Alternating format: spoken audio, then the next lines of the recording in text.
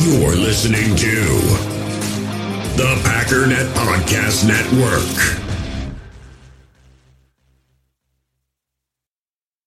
You feel this nervousness on the phone there? Sir, I've been trying to make an urgent phone call up there. I don't think it's something I want to do on an overseas phone. You gotta make some phone calls. Hang up the phone. Prank caller. Ladies and gentlemen, welcome once again to Packernet After Dark. I am your host, Ryan Schlipp. We're going to listen to some phone calls. We're going to talk about some football, maybe, probably. Yesterday was a football day. So I got a feeling as we get closer to the season, people are more interested. Maybe not. I don't know. Maybe it's just a weird day. But how about we get started with Mikey boy, see what's going on. What's up, Mike? Mike? Hey, Packer. Hey, there he is. Super fan. I just wanted to bring up a point real quick. You were talking about the fact that Christian, it's disappointing not to see Christian Watson. I agree. I'd love to have seen him yesterday as well.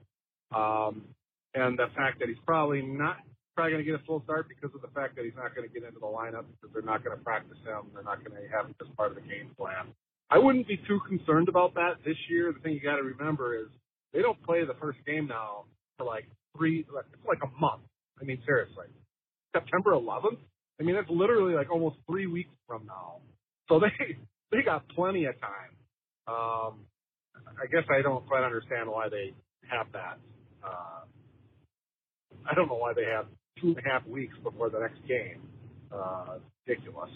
But anyway, that's a separate issue. So, yeah, it's a little different this year. They've got plenty of time to get Christian Watson worked into the starting lineup and into the game plan.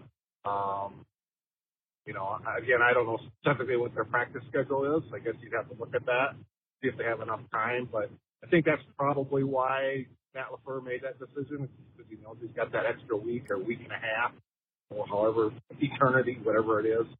Anyway, so just something to think about. Yeah, so I actually talked about this a little bit on tomorrow's podcast. I just got done recording. The whole Christian Watson thing, because Matt LaFleur had just talked and mentioned that they decided not to put him in the game so that he can get the full 2 weeks, the remaining 2 weeks to kind of rest, I guess. I don't know if that just means no game action or if they're planning on holding him out of practice as well. But I do think it's going to slow down his progress. Romeo Doubs, if Romeo Doubs was in this spot, he would not be playing in the regular season very much, like at all. As a consequence of what he was able to display and the work he got done through the preseason, getting the reps in games with Aaron Rodgers in particular, not in games obviously, but all of that has contributed to the fact that Romeo Doubs is, as Rodgers already said, is on another level. He's kind of at the 2.0 now. We're beyond the rookie stuff. He's kind of being held to a new standard. He's expected to do more, and they're expecting things from him this season, which they are, as Rodgers alluded to, not expecting from Christian Watson. So it certainly hurt him. I don't know how much one game would have helped him, but it certainly would have been better than nothing. And yeah, I don't know how much catch-up work they can do, but the bottom line is I think it's almost a guarantee that by week 1, Romeo Doubs is ahead of Christian Watson. Just because Watson can't get to that level. There's nothing Watson can do to get to where Romeo Doubs is right now. It just takes time, and he hasn't had time to do that. I understand he's studying and reading a manual and all that stuff. It's like my dad told me growing up. You can read a book on how to be a pilot. It doesn't make me a pilot. You can sit in the meetings and you can learn and all this different stuff. It doesn't have anything to do with getting out on the field and learning it and doing it. Rodgers even talked about an adjustment that was made in the huddle by Watson as a sign of a little bit of growth. That's something that has to happen in a huddle. There has to be something that you did in a play that you did wrong that Rodgers can watch and tell you that's actually not correct. I want you to do this, and then he does it, and now you've grown. But you need to be in that situation in order to grow and to get to that point. So, I don't know when they're going to practice him, and I have to assume they're going to try to get him caught up to speed as fast as possible, but maybe not, because again, they've got guys, and like I've said with A.J. Dillon, I mean, he was a second-round pick, and obviously they really liked him, and they really liked his potential and all that, but we got enough guys, and we've got a game plan for the guys that we have, and that includes Allen Lazard, that includes Sammy Watkins, that includes Romeo Doubs, that includes Aaron Rodgers, that includes Randall Cobb. I mean, he's or not Randall, I said him already, Amari Rodgers. He's number 6. And there's probably not going to be a massive game plan around a number 6 guy that's not going to get a ton of work. And like I said, it's a cyclical thing. We're not going to make you a bigger part of the game plan because you haven't done enough work.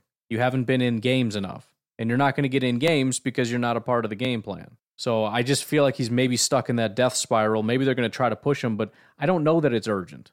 I don't think it is. I think they established Lazard as the top guy. I think they like Sammy as the second best guy. I think they like Dobbs as the number 3. I think they got Amari in the slot. I think they like what they've got from, I keep mixing them up, Randall Cobb in the slot.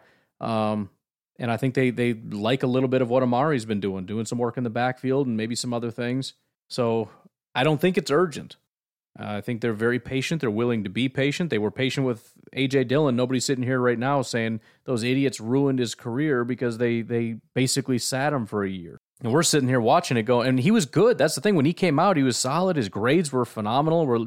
As a rookie, he's like the second highest graded rookie of anybody. And just sitting here going, why doesn't he get more opportunity? Don't need him. We got guys we like. We don't need to push him out there. He's not quite ready where he needs to be mentally, and so we just don't use him. That's why. And I just worry that that's what we're going to get from Christian Watson. It's going to be the A.J. Dillon symptom. Yes, I know he had COVID or whatever, but that doesn't change anything. That was a period of time, and then he was not in that situation, and he still didn't get time. It wasn't until both of our running backs were hurt, he came out, he dominated that game, and then they relegated him immediately back to you don't get to play anymore status. And I really think for too many people, they're stuck in what makes sense mode. We got to stop thinking about what makes sense and start thinking about what the Packers do. What makes sense to me is I want to see Christian Watson. It's the same thing we talk about with the 53 with Samori Toure and everybody else. He's good, so he should be on the team. Christian Watson, we drafted him. He's talented. I think he's going to be great. We should push him and hurry, and maybe he's going to be this, and oh my goodness, and and we got to get him out there. That I'm with you on everything. I agree with everything, but that's not my question. From what we've seen from Matt LaFleur, Brian Gutekunst, this organization, what makes the most sense for what's about to happen based on what we've seen in the past? That's the question that I'm trying to answer. Not what makes the most sense to me as a fan that's really excited about getting Christian Watson some reps and maybe he ends up being the next Calvin Johnson. Oh my goodness, who knows? I'm not saying you're doing that. I'm just saying it's a perspective thing. What's the question we're trying to answer? What makes the most sense to me? What would I really like to see? What would I do if I was the coach? Or what do we think the Packers do based on what the Packers do? Because if we're really answering the question, what are the Packers going to do based on what they've done? I can't make a case for really pushing to make him a top wide receiver. And if we're not saying that, then what are we saying? We're not going to really push him to make him a number 6. That doesn't make any sense because the number 6 doesn't get the ball. So, what I don't know. It's another thing I'm torn on, but I can't. It's a head and heart thing. My head says he's not going to play very much. My heart says, but he has to. But I love him. Father, you don't understand. LaFleur, please. I love him. Please let him play. Really, the fan in me wants nothing more than to see the offense roll out with A.J. Dillon, Aaron Jones, Robert Tonyan, and then Christian Watson and Romeo Doubs out there. These are our number 1 and number 2 guys. We just want that to be a thing.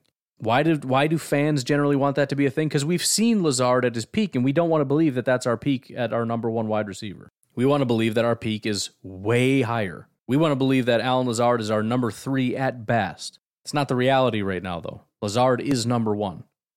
Sammy is number 2. Dobbs is number 3. That can change over the course of the season, clearly. And believe me, they would love to get a glimpse of what Christian Watson can do. And if he just does what Dobbs does, which is really excel at a rate that nobody expected and is playing out of his mind, then yeah, that changes the direction of how this conversation goes. But as of right now, without the ability to know that that's about to happen, this is where I sit with that situation, unfortunately. Anyways, let's keep it rocking. Let's keep it funky here with Andy from Kansas. Hey, Ryan, it's Andy from Kansas. Nailed it. I was curious if you have a kind of a headline or at least something that people have been wondering about all through training camp. Okay. That you think that storyline has kind of been put to rest. And also if you have a storyline that has been going on for some weeks now. Do you have an example? Because I'm not sure. I feel like you're driving at something, and I'm not sure what it is. But you think it's still in development, you kind of need to hear what you think is done with and what you think is going to lead into the regular season as far as questions that still need to be answered. Secondly, all right, let me think here. Storyline that has been put to rest, something that we've solved, and let's keep it Packers related because I don't want to my brain is going to get overwhelmed trying to think of what to talk about. What are some of the off-season storylines for the Packers? I mean, Devontae would be boring, and that obviously was happening before the preseason. I'm guessing that's kind of what we're talking about, is the preseason kind of put it to rest. Well, okay, number one, who's our number one wide receiver, right? Allen Lazard is. Is Sammy Watkins going to make the roster? Settled. I would say there was a massive amount of hype for Romeo Doubs after he was drafted. I held back my assumptions on that. I mean, there's a lot of hype for a lot of these guys. Doubs, Toure, Walker, Sean Ryan, Zach Tom, kind of. Kingsley, right? I'm talking like national attention, like, dang, that was a good pick. But especially Packer fans. But that was one where I don't know that I necessarily bought into it with Romeo Doubs. And just generally, I don't know. But I think we've at least crossed a line into the guys that were Doubs truthers after we drafted him were, I'm trying to think of the best way to put it. He's definitely got something. He's definitely a special receiver. I don't know exactly what that means. I don't know if that materializes into him being a great all-time Packer or kind of a flame-out situation or what, but it's not just that he performed well in the preseason. We have established via Matt LaFleur, Aaron Rodgers, etc., that he is going to be given a prominent role. As a fourth-round pick in a pretty crowded wide receiver room, he is going to be given a prominent role, so this is legit. Similar things I think could be said about Zach Tom.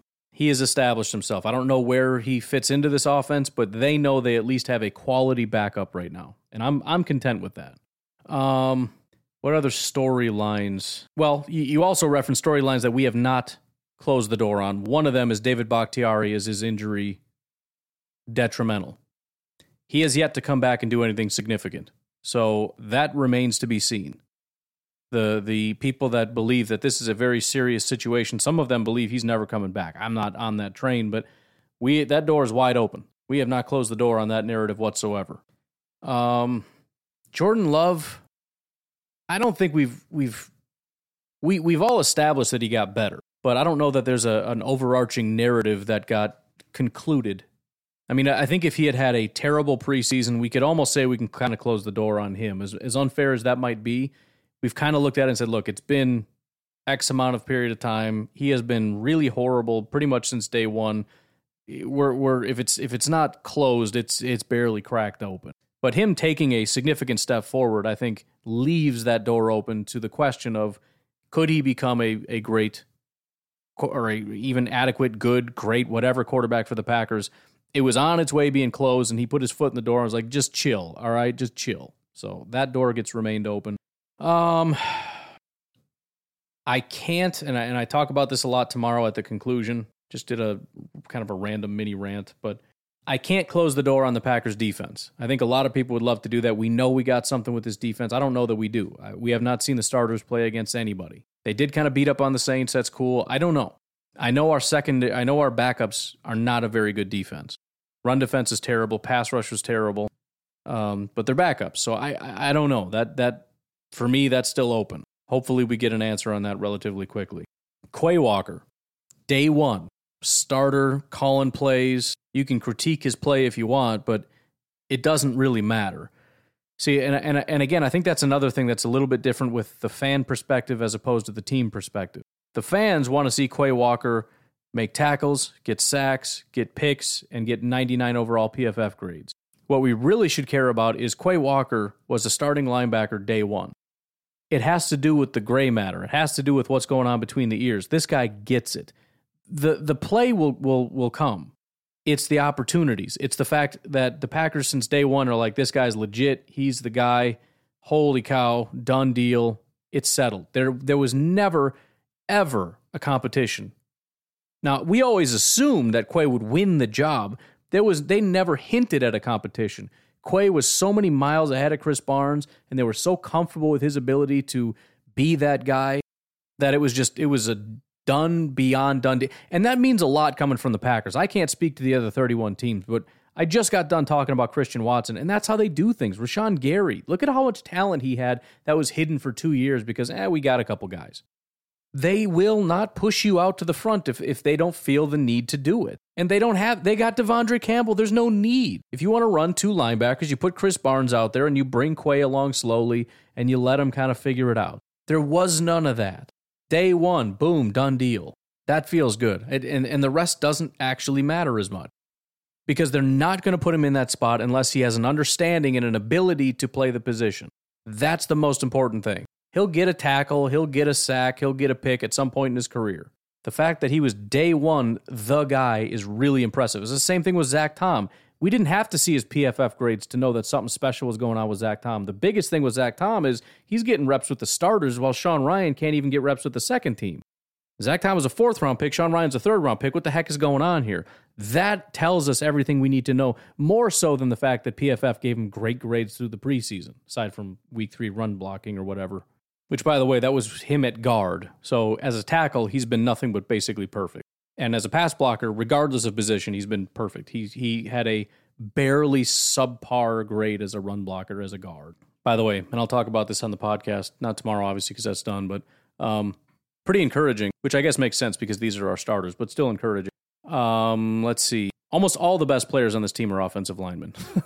Of the top 10, and Cole Van Lanen's one of them, he's gone, obviously, but of the top 10, 1, 2, 3, 4, 5, 6, 7, 8 of the top 10 are offensive linemen. 12th best player is an offensive lineman, John Runyon. But Josh Myers, Caleb Jones, Zach Tom, Royce Newman, Rasheed Walker, Jake Hansen, Yosh Nijman, Cole Van Lanen, all top 10. The only guys in the top 10 not offensive linemen, Danny Davis, who's gone, and Danny Etling.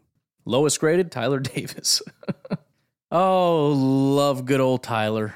So, anyways, I don't know. I don't know, other than that, what other overarching storylines that there have been or need to be settled. How the DBs get sorted out. Rasul in the slot and Jair on the boundary. Kind of a minor thing. Long snapper, Jack Coco won the job. So, hopefully that kind of answers your question, I guess. I don't know if you think that there's a need to go outside of the roster so far to find some safety help with, I don't know how severe Savage's injury is, but I did read that Baltimore's got a safety. His name is Chuck Clark, I think. He wants to trade out of there. I don't know if it's worth pursuing a guy like that. I don't know what his grades are. I don't know what his stats are or anything. I do know that his 3-year contract that he signed 2 years ago has no more guaranteed money left on it. Maybe Baltimore just cuts him if they don't think he's going to play, very well in their locker room. But just curious if that's interesting to look at. And lastly, there's been a little bit of talk about how many catches Aaron Jones and A.J. Dillon have this year. I think there was a reference to that each could have 50. I think that's actually kind of a low number. I agree. 17 games, 50 catches is 3 catches a game. I think Aaron Jones is better than that. And I think Dillon is about that. I'm thinking Jones might be upwards more like 70, right? And Dillon more like 50. Yep. They're going to be high percentage passes most likely, so they don't have to throw very many targets for them to get that many catches to equal 70 and 50 respectively. I don't know what you think about that or how they should be utilized. Frankly, I think people forget that if you look at Aaron Jones's performance in the playoff game last year, he more than outplayed Deebo Samuel, which was the headline of the, quote, victory by the Niners. I know they won, but it was really problems with our special teams that I think Jones's performance really went unnoticed, and I'm looking forward to him breaking out even more than he's broken out so far. Anyway, thanks. Bye. Yeah, no, I those are pretty identical to the numbers that I had just kind of off the top of my head. Again, that whole, they could each have 50 receptions thing. I think Aaron Jones already had more than 50 last year. Dillon was pretty close. So the combine of 100 is pretty much what they did last year. I think they were at 90 some odd receptions last year. So it's not even that big of a thing. It just means A.J. Dillon would get more. So yeah, I think the increase in targets would look more like A.J. Dillon 50, Aaron Jones 70. I think that is pretty, and I think those are minor increases for both of them. I want to say, I should just look it up. I keep referencing it, and I have a number in my mind for each of these guys, but if they're wrong, I sound more dumb than I realize. So looking at the entire season, regular and postseason, Aaron Jones 61, A.J. Dillon 34. So yeah, it would be 16 more receptions for Dillon, which I guess is significant. It's a 50% increase. Aaron Jones already had 61. He had 74 targets. So 61 would just be 9 more, which is, again, not that much. But either way, the combined look at roughly 120, when they had 95 already, I think that would be a more, noteworthy increase. If they have an increase that's like 102, that's basically breaking exactly even. And I don't think that's going to happen with Davante leaving. So I think 120 is sort of a bare minimum jump with a massive departure of a guy like Davante Adams. So that would be my numbers as well, roughly. And especially because it would be a bigger jump for A.J. Dillon than Aaron Jones, because Aaron Jones is already heavily involved, and I think he gets an increase. But I think they've been massively complimentary of A.J. Dillon in the passing game. I think they realize he can be used a lot more than he has been. Aaron Rodgers has heaped so much praise on him specifically as a receiver. So I think there's a slightly larger jump for A.J. Dillon, a relatively normal, sizable jump for Aaron Jones. But that's kind of the way I see it. As far as Chuck Clark, I know you weren't asking necessarily specifically, but he seems fine. The only issue I have with all this stuff is kind of like what I was just talking about with Quay and all these other guys. It's not just a matter of like your PFF grade. I have to know that when you come here, you can contribute. So I think it would be really beneficial to make sure that they understand what it is we do here, because we can't start from ground zero. I guess we can, but we're relying on you to do some pretty significant stuff with very limited understanding. We talk about how year 2 and year 3, these guys finally start to understand stuff, but yet we want to go out and get guys and expect day 1 with zero understanding of how this defense works to be able to play. That just seems impossible. Now, these things do happen with trades and everything else, but I think the reason that they don't happen as much, fans get really upset with that, because I'll look at it and go, look at the guys we have and look at the guys that are out there. The guys that are out there are better than the guys we have. Why wouldn't you just make the trade? Because it's not Madden. You don't look at it like you look at Madden, where my guy is a 67 overall grade, that guy is a 71 overall Madden grade, so why wouldn't I just swap them out? It's not Madden. The guy with the 67 overall grade has been working with our defense and our special teams for 2 years. Obviously, some of those things have changed, but let's just say that's why. And I don't want to give up on this guy that I've invested so much time into, and he's invested so much of his time into what we do here. And if there's any bit of potential that this guy can continue to grow, and I see him getting better every single day, that's the human element of it, as opposed to the video game element of this, or even the PFF element of this, the human element of people and their understandings and their relationships and how they interact and how they learn. And I know he's a good studier, and I know he's continuing to grow, and I know he puts in the work. I don't know that guy. I don't know anything about him. I don't know if he's a locker room problem. I don't know if he's a study guy. I don't know if he's a good listener, good learner. I don't know anything about the guy. I don't know if when he has good days, why he has good days. If he has bad days, why he has bad days. He's got a 66 overall grade on defense, which is fine, but it's a lot of 40s with a couple 90s mixed in. What the heck is that about? He's primarily a strong safety. His special teams is kind of in the 60s or whatever. So that's what makes it so hard from my standpoint when people say, is there anybody we can go out and get? I don't know, man. I can look up a list and look at their PFF grades and be like, I don't know that guy, I guess. But there's so much that goes into it that I can't even begin to touch. And I don't even have the beginnings of anything that could possibly even answer that question. Now, I did spend on tomorrow's podcast a good amount of time specifically on safety. And if Savage is out, that might change some stuff, because I do think we're kind of at a point of I don't know what to do. Davis, with Vernon Scott being gone, Davis seems to be the next man up, but I don't think Davis is a very good solution, and I think that's part of the reason we saw Rasul taking some snaps at safety, because although I do think Davis is still number 3, I think the Packers realize that safety number 3 is sort of a, I don't know about this. And again, if Savage is out, he is now safety number 2. He's starting. And I don't know how comfortable they are with that. And if they don't want him to be that guy, well, then you shouldn't be safety number 3. Because in my mind, safety number 3, linebacker number 3, although it's partially about special teams, you got to be ready to play on game day, right? Chris Barnes is a great special teams guy. He really is. But he also needs to be able to play linebacker because, like I said in the show tomorrow, somebody's going to twist their ankle. Somebody's going to come out for a play or two. You're going to have to be able to play. And if Davis is next man up at safety, you have to be able to play safety. And if they're not comfortable with him doing that, then we have to find somebody else. And to be honest, that may change things in a way to where you might consider bringing a guy like Abernathy onto the 53, because as weird as it sounds, he's the one guy that actually kind of lit it up as a safety, not special teams. That's not his thing. Some of the other guys are good special teamers. Tariq Carpenter, I have on my 53 now. I just put him on because he's a special teamer as my 4 behind Davis. But, I don't know.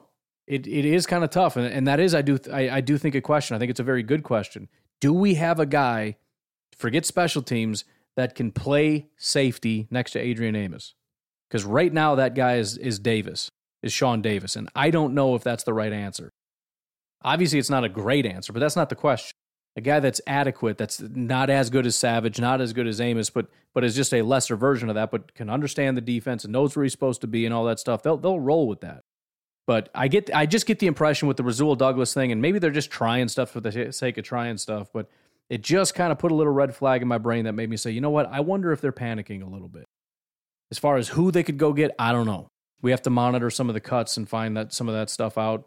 I guess we could do that now, since we looked at a couple other positions last time around. But the first thing that I want to look at is bunches, right? Because you can't keep everybody. First of all, Devontae Cross is ranked 5th, which is kind of hilarious. But you got 2 Miami guys at 2nd and 3rd, Elijah Campbell, Clayton Fejedelemalam. It's on his birth certificate. Don't bug me. You don't know my truth.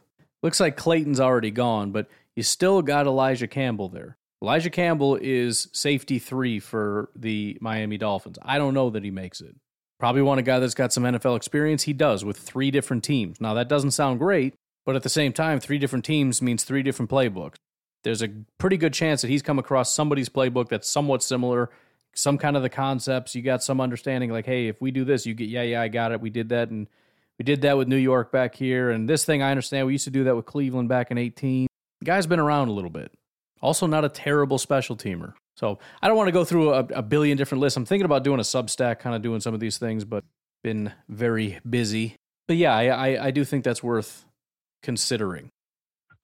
Hey, Ryan, it's Garrett. Hey. Hey, after I got done with my patrol last night, I sat down and watched the reruns up to when it got live in the 4th quarter. And I have to say, I don't know what's more cringy, watching Jordan overthrow the ball to open guys or Michael Scott doing an Asian impression.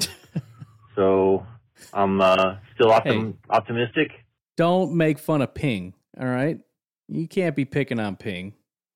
And there are guys that had some flashes, but for the most part, special teams looked like those guys were running in sand. Yep. It was very unimpressing, and I'm just hoping that these guys can get it into another gear. So let's hope and pray these next 2 weeks these guys light a fire and come out strong. Have a good one, Ryan.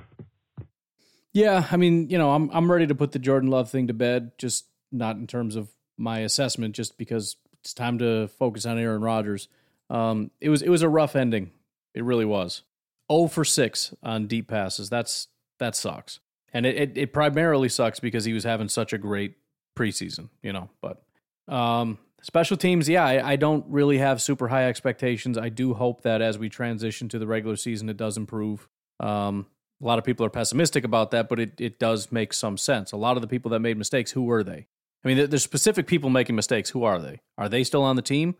Because if not, somebody else is going to be standing in that spot potentially making the right decision as opposed to the wrong decision. It's not as though when a guy returns a kick and gets 40 yards, every single person on special teams failed. No, it's probably 1, 2, maybe 3 guys on that side of the field that didn't exactly do what they were supposed to do. How many of those 3 are starters, are going to be on the 53-man roster? I mean, if you look at the special teams for the regular season last year, pretty much every single one of our starters played. Rashawn Gary played special teams. A.J. Dillon was actually a very good special teamer. Devondre Campbell was an incredible special teamer. Again, Chris Barnes. And Chris Barnes played in the preseason, I'm sure, too, but it gets spread out a lot more. Chris Barnes is going to be a major part of our special teams this year. He's not going to be sharing with 17 other linebackers that are probably trying to make the squad, along with 40 safeties, et cetera, right? So it's going to be condensed down to our better players. Now, What does that mean? I don't know. Probably not great because it's the same group of studs that sucked last year. So we'll see. But I don't necessarily expect it to be quite as bad, but maybe it will be. I don't know. All right, let's hear it. Do your thing, man. Hello, and thank you for tuning in to Caller 5 News. We have a breaking news report out of the city of Chicago. There is a fog covering the city. It is causing delirium, psychotic thoughts, and memory loss. Some of the symptoms have included believing Jordan Love is the starting quarterback of the Green Bay Packers, believing Justin Fields is going to have an all-pro season, and believing the Chicago Bears are going to win more than 7 games. Scientists don't know much about this fog, but we'll have more for you at 11. Now, off to Jack Hofstetter for sports. Jack, how's it going over there? Yeah, it's going pretty good. We just have one thing to cover today. That is Matt LaFleur is plus 2,000 for the Coach of the Year, and Rashawn Gary's plus 3,000 for Defensive Player of the Year. Which one? If you have a podcast out there, I think a good question to answer would be what's more likely, Matt LaFleur winning Coach of the Year or Rashawn Gary winning Defensive Player of the Year? Again, if you had a podcast, that'd be a great question to answer. Back to you, Dick. We'll have more 11. Again, thanks so much, Jack Hoff. You are one of the best sportscasters in the business. Anyway, have a good one. Goodbye. So I'm an idiot. I'm trying to figure out who that person is, and then I got the joke. All right. Tell you what, man, I think that's high quality entertainment. I'm sorry. Maybe I'm alone in that. All right, so the question is Matt LaFleur plus 2,000 for Coach of the Year, Rashawn Gary plus 3,000 for I gotta lean Rashawn. Just because I think, as I've said with Za'Darius had his breakout year. He didn't get any accolades. Now, granted, he didn't get Defensive Player of the Year, but then the next year, he basically just kind of did it again. And there, everybody was like, whoa, Za'Darius is so good. And now we all acknowledge it. We just want to get that 1 year out of the way just to make sure. I feel like that's where Rashawn is. Everybody kind of looked at him like, all right, that's pretty good. Even it's something too when, those lists come out and Rashawn's on it and still you don't even see like Bears fans even arguing. You might see a couple, but it's not like these guys are delusional, how stupid. It's kind of like whatever. He's not that good. But they know the dude is good. So he's kind of in limbo, just kind of waiting. So I think the bar is lower. He's got to get the sacks. That's the hardest part. And he does have some tough competition. But the reason I can't pick Matt LaFleur is because there's nothing he can do, I don't believe, outside of winning the Super Bowl, that's going to get him Coach of the Year. So not trying to say we're definitely not winning the Super Bowl or anything. I'm just looking at the odds. We've got, it's not really 1 in 32 odds because obviously some teams have no chance, but call it 1 in 16 odds of winning the Super Bowl. Are there 16 pass rushers that have a better chance of winning it than Rashawn does? It's kind of what I'm looking at. It's sort of like the Rashawn Gary Super Bowl against Myles Garrett, T.J. Watt, those guys winning Defensive Player of the Year. There's probably only about 5 that are like really legit, hard to pass them type of guys. I don't know. I'll go Rashawn. I know the safe money's probably on Matt LaFleur, but I genuinely don't think outside of, and I don't even know when did they give you that award? Is it prior to? I don't know. It's all stupid. I'm saying Rashawn. That's my thing. I don't know the answer. Why don't we take a break, right, Shia? We got a whole lot of Garrett on the other side of this, but we'll try to mix it up. We'll take a break. 608-501-0718 is the number to call. We'll be right back. In the hobby, it's not easy being a fan of ripping packs or repacks. We get all hyped up thinking we're going to get some high-value Jordan Love card, but with zero transparency on available cards and hit rates, it's all just a shot in the dark. Until now, introducing slab packs from arenaclub.com, the only repack that provides real value, a complete view on all possible cards, and clear hit rates for each one. Now when I buy slab packs on Arena Club, it finally feels like I know what I'm getting. And honestly, the best thing for me and my son is the fact that we're kind of novices into this. When I walk into a card shop with my son, and a card says it costs $40, kind of just taking his word for it that that's a good value. So I appreciate the transparency on grading, as well as just getting excited about seeing what you could potentially get.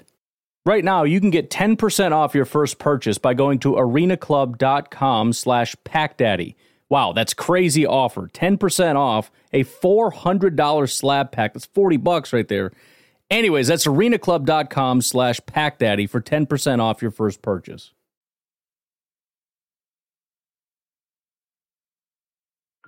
Hey, how you doing, man? This is Steve up in Alaska. Enjoying a sunny day, the first one in a while. Question for you that I got today is, how do you feel about usage when it comes to running backs? I'm of the nature where, running backs have a short shelf life anyways, 29, 30, they're pretty well done. So I'm of the line that you use them. I'm kind of tired of this whole, the guy gets 15 touches, 12 touches, and that's considered a good game for him. I like to see, a guy like A.J. Dillon, being as powerful as he is, getting 25, 28 touches. Give him a chance to really hound up and beat up on a defense some and wear them out so that in the fourth quarter they're tired, they're sick of getting hit, and all of a sudden our wide receivers are getting more open. The corners the defensive corners don't want to cover anymore because they've been hit so much by our running backs. But yeah, what's your opinion on that with the idea of usage for running backs? All right, man, have a good one. No, I think you're right about guys getting kind of worn out early. I think there's a couple things. Number one, it's a massive benefit to having two running backs like the Packers have. Everybody has two running backs, but not everybody has two quite as good. So you can kind of cut back on both of their carries, but still as though you have this one massive Goliath. If Aaron Jones, let's say, has 15 carries and A.J. Dillon has 20 carries, which is a pretty hefty game, you're looking at 35 carries against a top 5 running back, any way you slice it. So that's pretty massive. And again, they'll tire you out in different ways. Aaron Jones with his speed and his shiftiness and all this stuff, and he's got a little power to him, or A.J. Dillon just smashing you in the mouth over and over and over again, they're going to beat you down.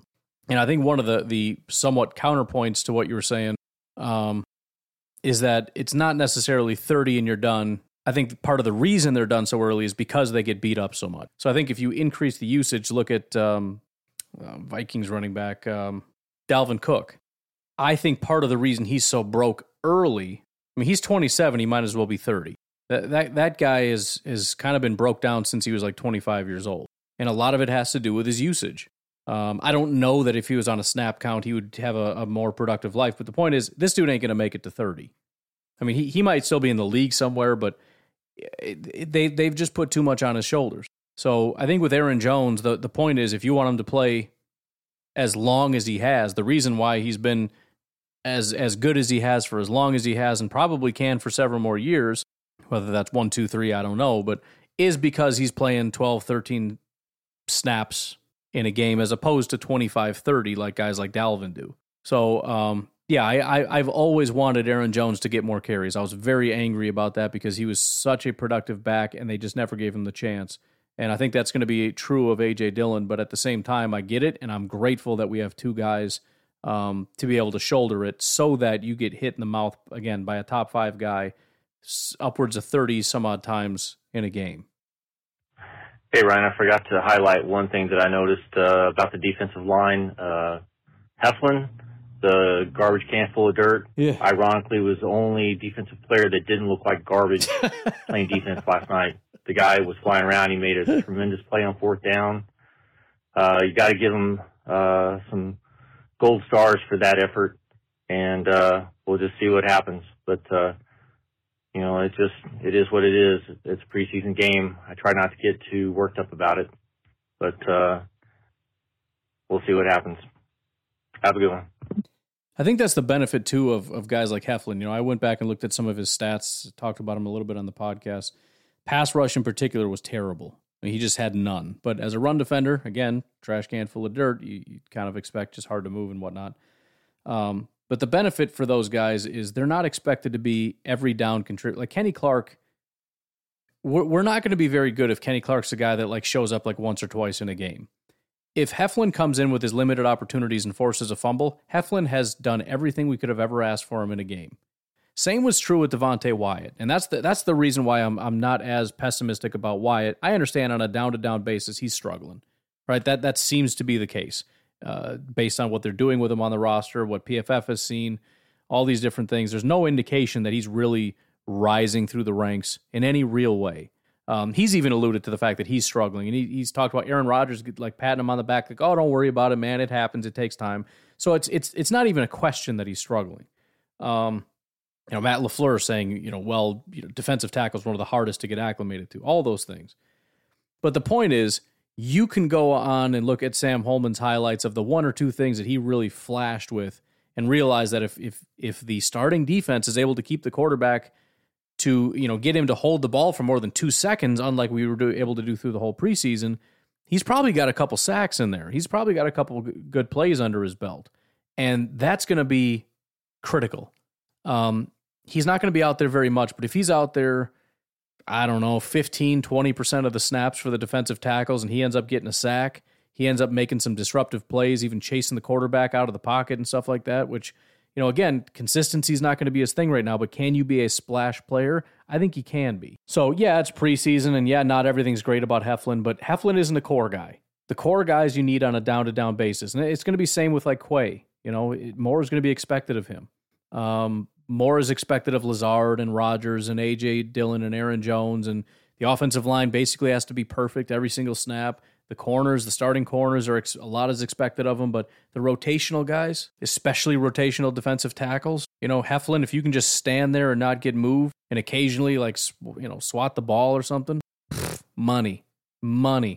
An Agbar, situational pass rusher. If we put you in pass rush situations where we're 95% sure they're not going to run, maybe they do a draw or something, and it's going to be on the safeties and linebackers mostly to kind of fix that. You go get them. And if we can count on you to just get to him quickly so that he can't sit in the pocket, you did your job. That's it. So we'll see. I mean, yeah, don't get high expectations for him, but I don't know. We'll see. What else is going on? Hey, Ryan, I got a question for you. So what do you think stunk worse this week? The special teams, the diaper pail at JJ's house, Tom's calls, grilled Brussels sprouts? Let me know what you think. Huh. Okay. What stinks worse of these things? What stunk worse? Diaper pail at JJ's house. Just so you know, newborn babies, poop doesn't stink that bad. So I'm not going with that. It's pretty odorless. Until you start giving them solid food, then it becomes a problem. Tom's calls, I love Tom's calls. So not going down that road with you, Garrett. Grilled Brussels sprouts are disgusting. Or special teams. Well, I have not seen a grilled Brussels sprout in my life. So if we're talking about this last week, what stunk the worst? Maybe somewhere out there is a grilled Brussels sprout, but I'm going Packers special teams. I don't know. I don't know if I've ever smelled grilled Brussels sprouts. I never want to. So I can pretend that the special teams was worse. We could probably wrap these up here. What's up, caller number 5? Hey, Ryan. Oh, geez. This is Caller Ryan. I heard a question on last night. No matter who You're losing me here, man. Is this Michael Jackson or what? What is going on? you can answer. It came from Justice Mosqueda. He's saying that we should trade her. But I don't know because I was like, no way. But then I was like, what if we're healthy? Come the trade deadline. What do you think we could get for him? If it's a second, then a favorite win. But I don't know. I'd love to hear your thoughts on that. Somebody's got to tell me what this is. I'll never sing on a call again. Thank you. Again. I promise you. Okay, that's it. What the heck was that? What is that? Is that a song I'm supposed to know? I'm trying to half pay attention and also think what I'm listening to at the same time. I had a question. It came from Justice Mosquito, according to Google. He's saying that we should say that, but I don't know, because I was like, no way. What do you think we could get for him if it's a second, then a favor to win? But I don't know. I'd love to hear your thoughts on that, and I promise I'll never sing on the color again, but yeah, again. So that is the question, according to Google, and that's Google made out more than I was able to. Let me go back and see if I can find the point of the question. You guys, patreon.com/pack_daddy if you want to support the podcast, because I'm going to have to listen to that like 5 times to get this question. So any and all support. Shrink bills, probably expensive. I don't know. I'm about to find out. PTSD, I don't know what the treatments are, but, it's going to be a thing. I'm about 40% sure he's saying Yosh Nijman, but I'm not sure. And because it kind of makes sense, I might just run with that. Let me see if I can find Justice Mosqueda and what he's talking about. How the heck do you spell his name? There, found it. All right, what is he talking about here? I don't know. I can't find anything. Should we trade him? Should we trade Yosh Nijman? Look, I mean, I know the auto answer is going to be, no, that's stupid. He's amazing. We love him, et cetera, et cetera. But let's just hold on a second. Because, again, we have a lot of tackles. Now, maybe it's too early, but we have 2 starting tackles in David Bakhtiari and Elgton Jenkins. We have Royce Newman, who we apparently sort of like at that position. We have Zach Tom, Rasheed Walker, Caleb Jones, and Yosh Nijman. Now, I don't know. I say it's too early because I can't imagine Rasheed Walker, Caleb Jones, or Zach Tom are actually ready for the big time. But here's the thing. What if somebody watched Yosh last year and they said, we'll give you, I don't know, 3rd round pick. I hate to say that because Packer fans are going to be like, dude, nobody wants, why would we want that? We suck at 3rd round picks. But I can't say 2nd because that's too ridiculous. And 4th, I don't know if it's worth it. He's probably not really even worth more than a 4th, but I don't know. It's not a bad flip, man. Would not be a bad flip to get 4th for Yosh. But again, it's just, I don't know if Zach Tom's ready. I mean, it's 3 rookies. And we can't do it today because for all I know, Elgton and David Bakhtiari are not ready. So now we don't have Yosh either. So that's our top 3 tackles that are gone. So now we're looking at Zach Tom and Royce with Jake Hansen at guard. I don't know if anybody feels good about that. But this is maybe something where next year, Zach Tom's looking good. We like Caleb. We like Rasheed, at least as far as backups go. Probably draft 3 more offensive linemen anyways. But I just think it's too early right now. I think we need Yosh early in the season. We might need him later in the season because more injuries are going to happen. I'm not the biggest Yosh fan in the world, but he's certainly capable. I would say probably more so than anybody else not named Bakhtiari or Elgton Jenkins right now. So I'm not ready to pull the trigger on that. There's always a price for a 1st-round pick. Would I do it? Yes. Would anybody ever give up a 1st-round pick for Yosh? No. 2nd-round pick, would I do it? Yes. Would anybody do that? No. 3rd-round pick? It's cursed, so I don't really ever want a 3rd-round pick. Sorry, Sean Ryan. I mean, we should have seen that coming. Josiah, I need to stop hoping that that's going to be a thing. Amari Rogers. That's what we need is one of these guys to break the curse. Somebody has to break the curse. Somebody has to do it. Be a good question, too. If somebody were to do it, who would it be? Who's going to be the first to break the curse of the 3 guys that we have right now? Amari Rogers, Sean Ryan, Josiah DeGuara. It's got to be Josiah, right? And I guess it could be Amari. Amari probably makes more sense. I guess I just don't believe it in my bones. Hopefully that was your question. And I thought I was picking up on a song. Maybe this whole thing is just you completely making something up for some horrible reason. But there was a part in there where I was like, oh, I know that song. But probably not. But maybe. Anyways, we got 2 more from Garrett. Let's just do it. Let's just rock it out, man. Hey, Ryan, this is Garrett. Hello. Hey, here's my actual Back to the Future hypothetical question. Okay. What if Marty McFly could go back in time or Back to the Future and change one player's draft pick that would drastically change an organization's success or failure in the next 15 years of their seasons? What player would that be? Who would you tell Marty to pick and change in the draft order? If it was me, I would tell him to tell Green Bay to not take Tony Mandarich and actually pick Barry Sanders or Deion Sanders. So that would be mine, number 1. I was just curious what hypothetical you would propose that they do. And it could be a different team, too. I just wonder. Have a great weekend, Ryan. So I probably wouldn't do that just because I'd be too scared that butterfly effect would mess everything up. And the Packers wouldn't end up with Brett Favre and they wouldn't end up with Aaron Rodgers. And it would just cause this chain reaction of death. We'd obviously have one good player, but who knows how that sets things off down a path. I'm good with where we are. I'm good with the history that I've had as a Packer fan. I'm not touching it. I'm not touching nothing. Although maybe I go back just a couple years here.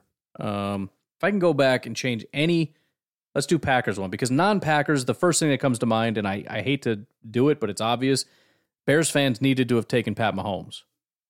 Plain and simple. They had it. It was right there. They didn't even have to trade up. They could have just sat there.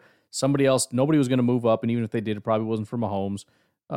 You just sit right there. You don't give away your picks. You take Pat Mahomes, and the rest is history. But the Bears still suck, as the song goes. if I had to make one change, and I would even be hesitant about TJ Watt, because with TJ Watt, we don't get Za'Darius, we don't get Preston, we don't get Rashawn, probably. And you could say that's fine, but I don't know. I'm not sure about that. That changes a lot of stuff that I'm not sure I'm 100% okay with. Who are the best players at any and all positions? Quarterback is on the table, by the way. It'd have to be somebody that we could draft that would have been within our range, second-round pick or something. Jalen Hurts is an option. He seems not terrible. If we had gotten Jalen Hurts, maybe we would have. No offense to Love. I'm just saying it's a thing that maybe could be a thing. I think the rest of the quarterbacks I'd be interested in went way too early. There are actually two guys that have higher receiving grades than Justin Jefferson. There's three. One of them's a running back, but he's only played a couple snaps. Two tight ends that are actually graded higher than Justin Jefferson, looking at receiving grades of guys that were drafted in the last 4 years, or 5, I guess, but not including this last year. Dallas Goedert, who is a second-round pick 49 overall by the Philadelphia Eagles. He had a 91.1 receiving grade. Mark Andrews is the other one, who is a third-round pick. So I would lean tight end, and probably to not mess anything up. I don't know that I want Dallas Goedert in the second round. Just give me Mark Andrews. Give me Mark Andrews. He's younger anyways. Dallas Goedert is 27.6 years old. Mark Andrews, 2018, third-round pick, number 86 overall, elite tight end, good blocker, unbelievable receiver. Just give me that guy. And then we got Mark Andrews to go with everybody else. And nobody would even care. And now, would that have changed things in terms of maybe we don't go out and get all these receivers? Maybe. I don't know. Maybe we don't get Dobbs. We got Mark Andrews as our number one along with Lazard, and we drafted Watson. We don't need Dobbs. You know what I'm saying? That's the fear. But I'll tell you what, even knowing what I know about Dobbs, I don't know that I care because we got Mark freaking Andrews on our team. So anyways, Garrett's got one more. What's going on, man? Hey, Joe. I wanted to let you know that hope your landscaping job is going well. And before you ask, no, I don't think I can probably refer you to the sheriff's department. There's just no screwing around down there, so I'll have to have a hard pass on that one, man. Well, Joe, sorry. Hope you're doing good. I haven't heard from you in a while. I know you were moving back in the house, and then that was on almost a week ago that things were going in a positive. You're probably too busy working. That's probably the problem for Joe. He's too busy working. Anyways, that's it. That was the last call of the day. So you guys have yourselves a fantastic day. You're going to need some calls, so get those calls in, 608-501-0718. I'll talk to you tomorrow. Have a good one. Bye-bye.